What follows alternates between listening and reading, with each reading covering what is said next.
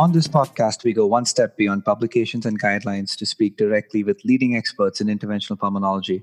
This podcast will address not only fundamental topics in exciting publications, but also unconventional topics for which the evidence base isn't that robust.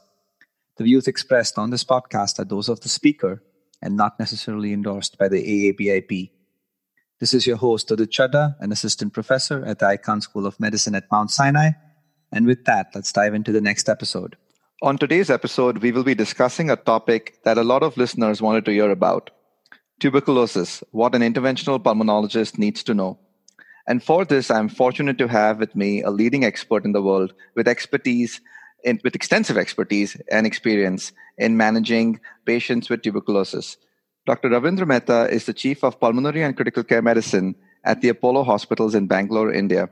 It is truly a pleasure to have him on the podcast with me today. Thank you, Dr. Mehta, for your time. Thank you, Udit, for inviting us. And it'll be nice to go through this unusually extensive third world topic. Absolutely. And it is an extensive topic.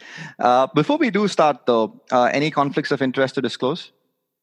No, thank you. Okay, so as we've already mentioned, it's a broad topic. A lot of matter will be covered in this episode. So let's get started. So let's discuss endobronchial tuberculosis first. It's been reported to occur in 15 to 40% of the patients with TB. I think this has been best quantified in a recent study by Su et al. From China, published in Respiration, where they prospectively bronchhed 1,442 patients with pulmonary TB. And they found that out of them, 345, that is about a quarter of those patients, had evidence of tracheobronchial TB. However, 60% of those people with tracheobronchial TB developed tracheobronchial stenosis, out of which a quarter was severe in nature. So, Dr. Mehta, when do we suspect tracheobronchial TB? When do I inspect the airways of a patient with pulmonary TB? Yeah, so it's an extremely interesting topic, and it brings out the pinnacle of what interventional pulmonary and tuberculosis together represent. Because initially, when you start treating tuberculosis, and we'll be talking about a lot of these aspects, you think you're okay, and then over time, patients develop these issues with extremely challenging tracheobronchial involvement, which can be a massive problem. The closest analogy we have is transplant. Lung transplant related issues with the airway stenosis is quite similar. So in a tuberculosis patient, when we put them on therapy and we find that the response is not commensurate to what we would have expected. For example, if after 4 weeks or so, they're still coughing away, they have hemoptysis, they're still short of breath, those are the clinical adages where we start thinking that is there something more above and beyond what's going on. In the paper, they nicely pointed out some risk factors of age, the female sex, which is where tuberculosis, airway tuberculosis is more common, and the fact is cough persistence 4 weeks. So those are the data. Those represent the data they talked about. But by and large, clinically, when we don't see a response at 4 weeks, and if you are fortunate enough to do an X-ray, then you may catch a finding of some subtle collapse and so on, which will trigger a search for airway involvement, which is quite critical. And the earlier you intervene, the better is the outcome, and that's why it's important to catch it early. Okay, so basically symptoms that would suggest airway involvement, waiting for about 4 weeks, and if there's persistence, and maybe a lower threshold in females, I presume because of smaller airway size. Yeah, so the female question, if I can add to it, Udit, is basically there's a whole lot of theories on why females get more endobronchial or more airway involvement in tuberculosis. And they say it's because of the smaller total airway size, mucostasis because of that. The left main bronchus has a predilection because of the angulation and again mucostasis. And some theory also of the aorta compressing that particular area, as well as lymph node involvement over there compressing that area. So females age less than 50, left main bronchial involvement is commonly seen in airway tuberculosis. Practically on the ground, when we see TB, it's usually the fact that it's missed airway tuberculosis. It's caught much later when either they're getting short of breath or an X-ray shows collapse. So the Chinese paper brought out some subtle and early factors, but most of the time it's in the second, third, or fourth month when you're not getting a response, symptoms are out of proportion to the expected response is when you start looking for airway TB, and that too with somebody who's got a low index of suspicion and looking for it. Perfect. And how does airway TB look? So airway tuberculosis, again, I mean, when you start looking for it, it's the X-ray. You start off with the chest radiograph. It's obviously followed by a CT scan. And there is gross involvement, the major airways, just like any other intervention science. And of course, the subtle distal airway involvement.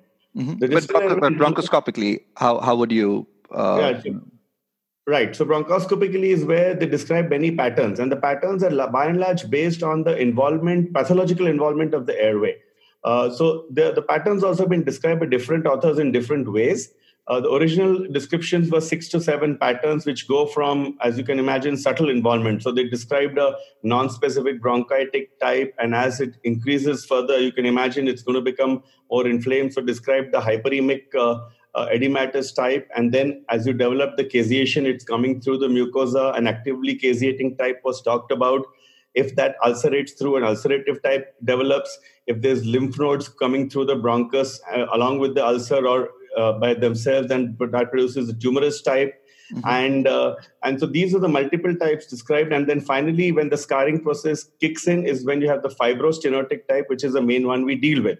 Mm-hmm. Now, in the midst of this, the Chinese guys who presented that paper have also changed names a little bit. One of the terms they call is a lymphatic type, which actually is the tumorous type, mm-hmm. and so on and so forth. But on a gross platform, it's going to be very clear. You're going to see caseation, you're going to see growth in the airway, you're going to see either lumpy, bumpy, granular appearances, or you're going to see what is the most dreaded form, the fibrostenotic type. And I guess you would manage this as any other benign airway disease, right? Like if you have to cut and dilate, you do that, but with a very high threshold to stent. So again, the pathophysiology guides the management, because the pathophysiology is either early, where you have active inflammation and infection and disease, mm-hmm. which is the caseating type, the granular type, and the ulcerative type. You will be having a slightly different approach compared to the fibrostenotic type, which is done and dusted. It's basically an issue where the active disease is gone, but you're dealing with sequelae. So in the active form, you will be cautious in terms of trying to be too aggressive, because you're probably going to cause more of a problem over there. So you try to bail out the crisis at that time in case it's there. And many therapies are talked about. So again, if we get into that at this point, it's going to be reduce the tumorous type, reduce the obstruction of the airway, and a lot of hot or cold therapies may be talked about in that particular pathology. But when you reach the fibrostenotic type, it's like any other airway, tracheal stenosis, tracheal obstruction, where you mm-hmm. are going to use your therapies to try and either figure out the stenosis. Is it complex? Is it simple? Is it only mucosal? Is it mucocartilaginous? Mm-hmm. And then decide a strategy of both first recanalization and then consider stenting. Perfect. Thank you so much. Okay, so let's move on to TB lymphadenitis. Now, TB lymphadenitis accounts for up to 40% of patients with extrapulmonary TB. So let's look at intrathoracic lymph nodes. So, Dr. Mehta, would you agree that EBUS-TBNA is the first-line diagnostic approach for TB in accessible intrathoracic lymph nodes? Right. So my name is Mehta, so I should always be talking of conventional TBNA. So the original science of course, sampling the lymph nodes came from conventional TBNA. And of course, now EBUS-TBNA is pretty much what's there in most parts of the world. But if we talk of sampling of the lymph nodes, yes. So it comes down to your area of prevalence. So if we're in a high prevalence TB area like India and some parts of the world, the approach is twofold. A, make a diagnosis, and B, in modern times, get enough material for resistance markers. So this is very similar to what we do in oncology or lung cancer or any other metastatic cancer, where you want tissue to make sure you are on the right track. At the same time, you want enough of molecular markers over there. Tuberculosis resistance has become a major component of what we deal with in our part of the world. So mm-hmm. every attempt at looking at a lymph node is A, is it tuberculosis? And B, can I get enough material to define the resistance markers? So with this background, you need sampling. Sampling is either by conventional TBNA if they're large enough, because they're caseous often and you can get enough material. Or of course, EBUS-TBNA, where you can define every part, probably sample more nodes, get pooled samples. The challenge here is what sort of bronchoscopy do you do? As we all say, when you go in with the scope, you want to do enough and maximum amount of work so as to get an answer. Mm-hmm. So you have with you a lavage, you have with you, if there's a parenchymal infiltrated transbronchial biopsy, you have with you a lymph node, and all of these coexist. And so you have to use a combination of all these strategies so as to get an answer, hoping that you have only one type of bacillus. If you have a mixture of sensitive and resistant, you can have trouble. But maximal sampling of a comprehensive nature, both to establish a diagnosis and get material for resistance molecular markers, is the target. Now, with this background, EBUS-TBNA has obviously been studied a lot recently, and the ballpark figure of around 80% comes in. Mm-hmm. Now, the percentage of how you're going to catch this is also based on whether you're looking at a cytological component or a microbiological component. So tuberculosis has become very interesting that way. A cytological or a histopathological component obviously will be showing the granulomas. The caseation obviously makes it even stronger with the pretest probability. And then you look at the molecular markers, and that's science and evolution, because they've gone through the initial PCR, which is now given up, and the later GeneXpert, which is basically nested PCRs, mm-hmm. and the newer one called GeneUltra. Mm-hmm. Not to make things too complex for people who deal with it less, but by and large, these are newer molecular markers coming in with greater sensitivity, maybe at the cost of specificity, but which have enhanced the diagnosis tremendously. So yes, conventional TBNA or EBUS-TBNA yield around 80%, targeting multiple modalities and comprehensive sampling. Okay, so if I may clarify a couple of things here. So Dr. Mehta mentioned the 80% ballpark number, which has been shown in two different 2015 meta-analyses of 14 and 8 studies respectively. Now, when you say comprehensive sampling with EBUS-TBNA, you're referring to sending the sample for cytology, making sure we have an AFP stain, but also, I presume, microbiological sampling, right? So sending some in saline so that it can be studied from a culture perspective. Right. So to break it up and make it simple, you do the usual cytology. I mean, you do histopathology if you get core samples so that they augment the diagnosis. And sometimes those are the most important things. And then the microbiology comprises of the usual acid-fast bacilli smear and acid-fast bacilli culture, and the molecular test with something called GeneXpert. So it's called XpertRIF, which mm-hmm. looks for rifampicin resistance. And its newer cousin is something called GeneUltra. Yes. To make the science interesting, GeneXpert catches around 116 colony-forming units per ml, while the GeneUltra, which has just come out and endorsed by WHO, mm-hmm. Catches around 16 colony-forming units per ml. So there's mm-hmm. a heightened sensitivity in the same test so as to make a diagnosis at the same time define resistance markers. Perfect. Thank you so much. So GeneXpert has been studied. There's a study by actually one of your colleagues, Prashant Chache, in ERJ Open from 2019. There's another study that I came across in PLOS ONE from 2015 from Ethiopia. And then there's one, I think, from Korea, if I'm not mistaken. But just to clarify, so when we look for resistance with GeneXpert, we're looking for rifampin resistance, but this is a surrogate for MDR-TB, right? I mean, they coexist in about more than 90% of the cases, if I'm not mistaken. Yeah, so absolutely. So basically, it's a surrogate. It's a beginning test. It's the fastest way. So if you just dial the clock back, say, to a decade ago, you would wait for the AFB, the acid-fast bacilli culture, and that took long. Even the fastest BACTEC culture takes the minimum of 3 to 4 weeks. And by that time, you would not have a handle on whether there's resistance or no, especially in areas of the world like we are, or in fact, half the world at this point. So GeneXpert came as a revolutionary thing, and it doesn't take a lot of material for it. So it's been looked at both in parenchyma, in lymph nodes, and in extrapulmonary samples extensively. Mm-hmm. But GeneUltra is a newer version which has come. Again, both of them are sent in saline. So the yield of GeneXpert in EBUS in the lymph nodes is around, like we said, ballpark figure of 80%. GeneUltra is adding another 25 to 30%. So it goes to around 85 to 90%. Okay. And again, like I said, if you combine it with a lavage or and so on and so forth, you get yields up to 90+%. So again, the idea is you get sampling enough, send it in saline so that you get resistance markers. Now you are talking of MDR-TB. Now, this starts the whole story. Once you know that the GeneXpert or the GeneUltra has shown you resistance, then your options are to either wait for the regular culture, or there are more tests. There's something called LPA. Now, here is where I get a little more confusing with it. You have to forgive me for those parts of the world who really don't love TB. But we have no option, just like COVID. And so so LPA or line probe assay actually goes into further drugs. So it's not only rifampicin, it will look at more drugs. And there is LPA1, LPA2, the generations which are coming. So if you get a decent amount of material and you know the science, you can send all this off so as to not only get the diagnosis, but determine resistance for multiple drugs upfront. So in a span of 3 to 4 days, which never happened before, you're in a position to start an effective regimen, which decides the ultimate prognosis of patients with resistant tuberculosis. Perfect. Thank you so much. So you had a study published on 30 patients in whom EBUS transbronchial forceps biopsy was done. And in 8 of the 30 patients who were negative on EBUS TBNA on ROSE, you had an additional positive diagnosis with the transbronchial forceps through EBUS. 6 out of those 8 had TB.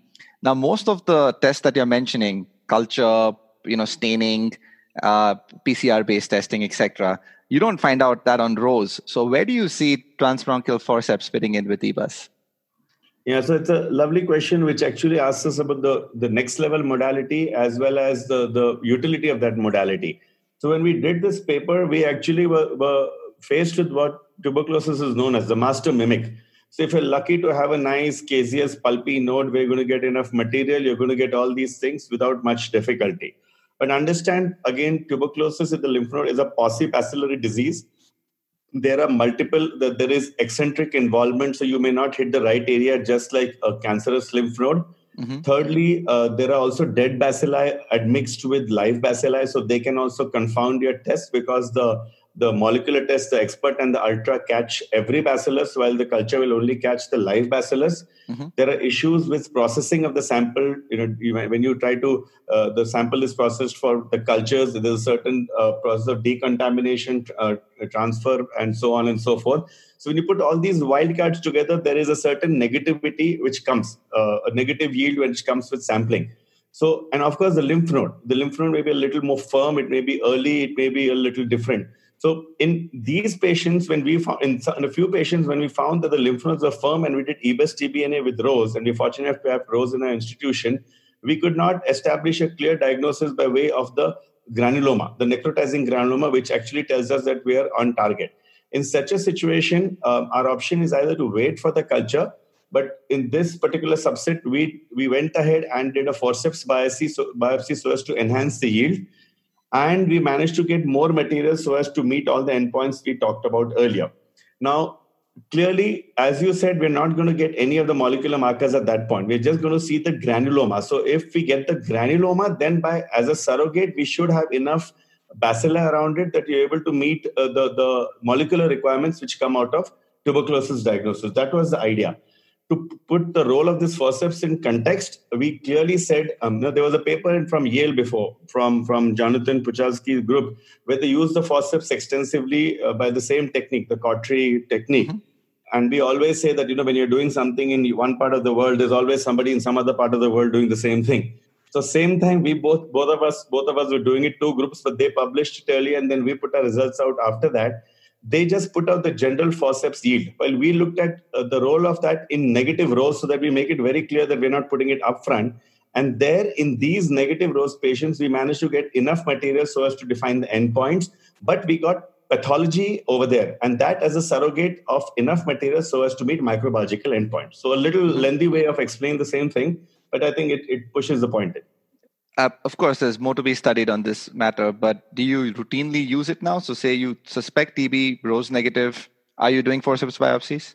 Yeah, so if there is any suspicion, we've taken it beyond TB also. Okay. But it's a lot of thinking process because we have to counsel patients upfront, be ready for it because it needs a deeper level of anesthesia. So like you said, yes, a modality to be thought about. Yes, something put out there, but certainly needs more study and thought processes depending on your pretest probability and the diagnosis you're looking for. Fantastic. Okay, so let's talk about tuberculous pleural effusions now. So, tuberculous pleural effusion may occur as a result of a delayed hypersensitivity reaction to mycobacteria or the mycobacterial antigens in the pleural space in sensitized individuals, or it may be due to rupture of a subpleural focus of pulmonary disease into the pleural space. What about the mechanism, Dr. Mehta? How do I establish a diagnosis of TB just based on pleural fluid studies? Right. So being in a land of mediastinal lymph nodes and pleural effusions, it's been an extremely difficult thing to deal with these particular effusions, as whether it's benign, malignant, tuberculous, malignant, non-specific, and so on and so forth. So your point is very well taken. In tuberculosis, either a hypersensitivity reaction or it's actually a parenchymal area which is given way and you get a effusion secondary to that. Now, the approach to that is quite different based on what is there. In the past, when we only had chest X-rays and maybe ultrasounds, and you would not look at the parenchyma, you would just do a pleural tap. You would use the usual Lights criteria, and in two sentences, a lymphocytic predominant effusion with a high adenosine deaminase level, which we say above 70 over here. The numbers have varied between 60 and 70, but those are the ballpark figures. By and large, with a PPD positive and a high pretest probability defined, give us a diagnosis of tuberculosis. Again, in high prevalence areas, if you did not get the ADA, the adenosine deaminase, as being that high, if you had anything between 40 and 60 with a lymphocytic predominant effusion, and they talk of a lymphocyte neutrophil ratio, you could still establish a clinical diagnosis of tuberculosis. More papers came which said that if you start doing CT scan, then you have a methodological approach where you address the parenchyma in case you have infiltrates and the pleura. Then between the two, either by doing a bronchoscopy with a lavage plus minus further modalities and a pleural tap, or further modalities like a thoracoscopy, you can make a diagnosis, and this was nicely brought about. To keep it simple for the effusion, this is what we do in high prevalence areas. But if we cannot establish a diagnosis, then the next modality is either the closed pleural biopsy. And we know that this was talked about a lot. It's part of your ACCP-seq questions also, where a closed pleural biopsy along with histopathology and microbiology has a 70% chance of making a diagnosis without getting more invasive. Next step is medical thoracoscopy, which has an extremely high yield, close to 100% in establishing a diagnosis of tuberculosis, with the additional advantage of what we talked about before, comprehensive sampling. I get enough tissue, I get the histopath, and I get for all the molecular markers and the cultures which I need. So in a setting like yours where, TB is very common, and also the incidence of MDR TB, I presume, is decently common, or any form of drug-resistant TB, just relying on pleural fluid studies, you don't get sensitivities, right? Because growing TB in the pleural fluid is extremely challenging. So do you routinely go to closed pleural biopsies or thoracoscopic biopsies when you're tapping someone with a high suspicion of TB, or at least a high suspicion of drug-resistant TB? So it brings about a very interesting question, which we've talked. This question is very interesting because it comes back to the molecular markers we talked about. So we talked of molecular markers in tuberculosis. We talked of the prevalence in the lymph node, but the extrapulmonary yield of molecular markers like Gene Expert and Gene Ultra has not been too great. Mm-hmm. Ballpark figures for Gene Expert is around 20 to 30%. Gene Ultra is a little more, 35 to 40% in areas which have it. But that's all we have. And the culture is not great at all, at around 25 to 30% in studies. So if the pleural fluid gives you an answer, easy, non-invasive, minimally invasive, outpatient, and you get these molecular tests, you're all done. But if you don't do it, your next option is closed pleural biopsy or a medical thoracoscopy. We tend to go towards medical thoracoscopy because at that point, if you're going to do a procedure, you might as well do something which is conclusive.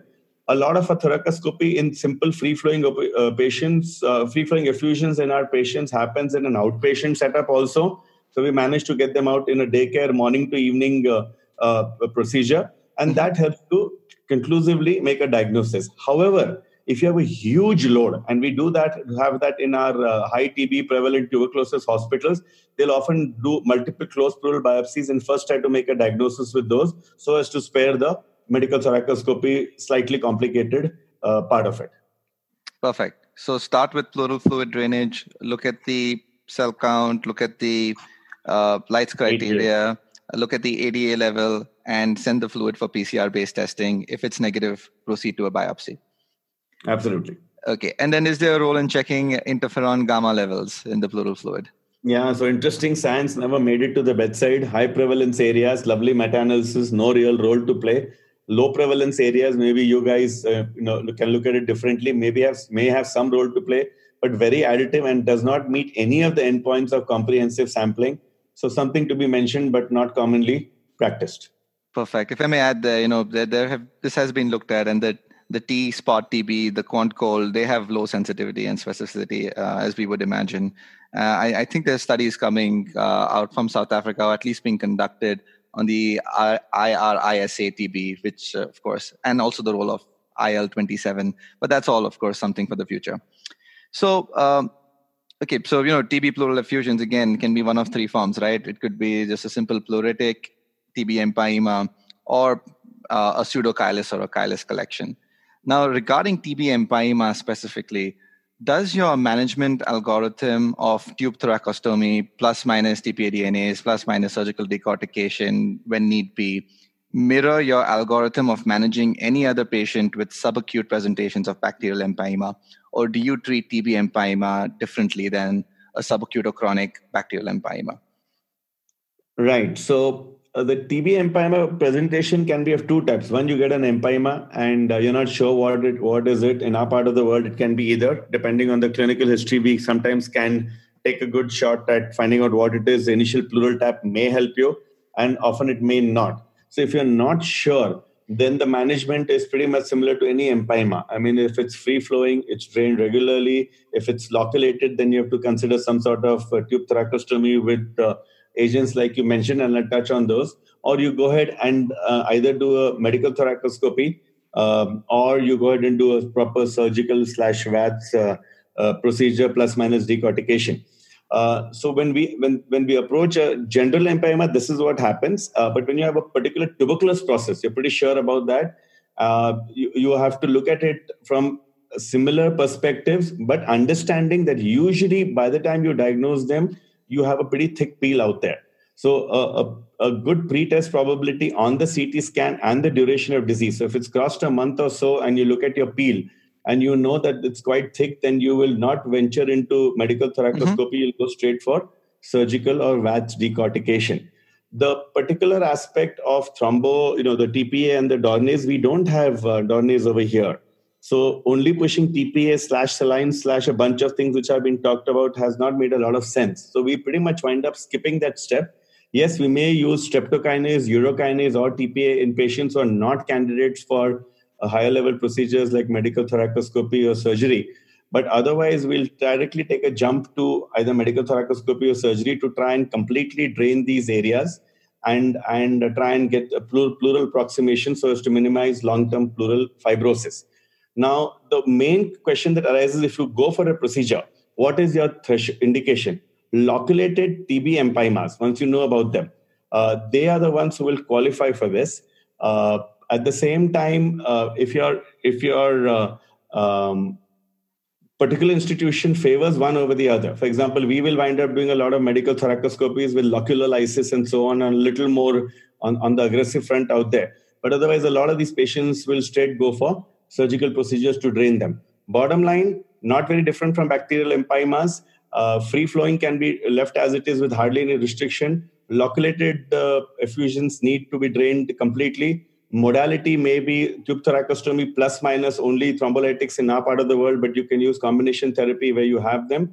And medical thoracoscopy / surgery with a decision taken based on what outcome you expect on CT scan, the peel expectation, and so on. Perfect. So stage 2, fibropurulent medical thoracoscopy. Stage 3, organizing pleural rind VATS. Absolutely. The main thing is to take that call. That call is quite challenging. The only thing I would put as a practice adage more than what's seen in literature is TB empyema, TB effusions with loculation are a little forgiving. So even if you wind up taking a call for a medical thoracoscopy and you go in and you find the lungs not completely coming up, if the lung comes up around 70-80%, the long-term outcomes are excellent. We followed a whole bunch of these people. And so we're quite at ease when we see that if a lesser level procedure has to be done for a bunch of reasons, you're okay not completely taking up every part of the peel and, freeing the parietal pleura, the visceral pleura, the diaphragm. If you do a reasonably good job, have an open pleural space, drain the infection component and give the right TB chemotherapy, you're going to get away with it. Perfect. This has been amazing. Thank you so much, Dr. Mehta, for your time. I know we've covered a lot of points here. Any closing comments? Yeah, so I'd like to just point out the whole spectrum. I would like to say that we use the word master mimic. TB is the master mimic. I mean, much as you guys are lucky to have less of it, a lot of it here actually sets the stage for a lot interesting both science dealing with complex patients, increases the intervention work a lot, because now we become a country of, like I said, mediastinal lymph nodes and pleural effusion. So there's a lot of bronch happening for that. And TB bronchostenosis, which you started the discussion with, is actually a nightmare. It's very complex, and the entire gamut of what IP people like to do: define a stenosis, look at the wall part of it, see the length part of it, what strategy to use, how many times do you dilate, when do you stent, what's the exit strategy for the stent, which airway can I do, what stent, why stent, straight stents, metal stents, and so on. The whole plethora and the whole panorama of IP is exemplified in this particular disease. So it's been a highly interesting and prototype of how airway stenosis can be dealt with. And that's what tuberculosis has added to our spectrum. I trained in the US, where I hardly had an exposure to all this. And coming back to a country like India has actually been very both illuminating, revealing, and at the same time thinking on your feet in trying to deal with this particular issue. This podcast too has been illuminating, revealing, interesting, and more. Thank you so much, Dr. Mehta, for your time today. Thank you so much, Udit. Thanks for inviting us. Pleasure. With that, we conclude an exciting episode here on the AABIP podcast. I hope you guys enjoyed listening to it as much as I enjoyed hosting it. Do also check out our website, theippodcast.com, and please do provide us with feedback and suggestions on what topic and which expert you want to hear next. Until next time, take care.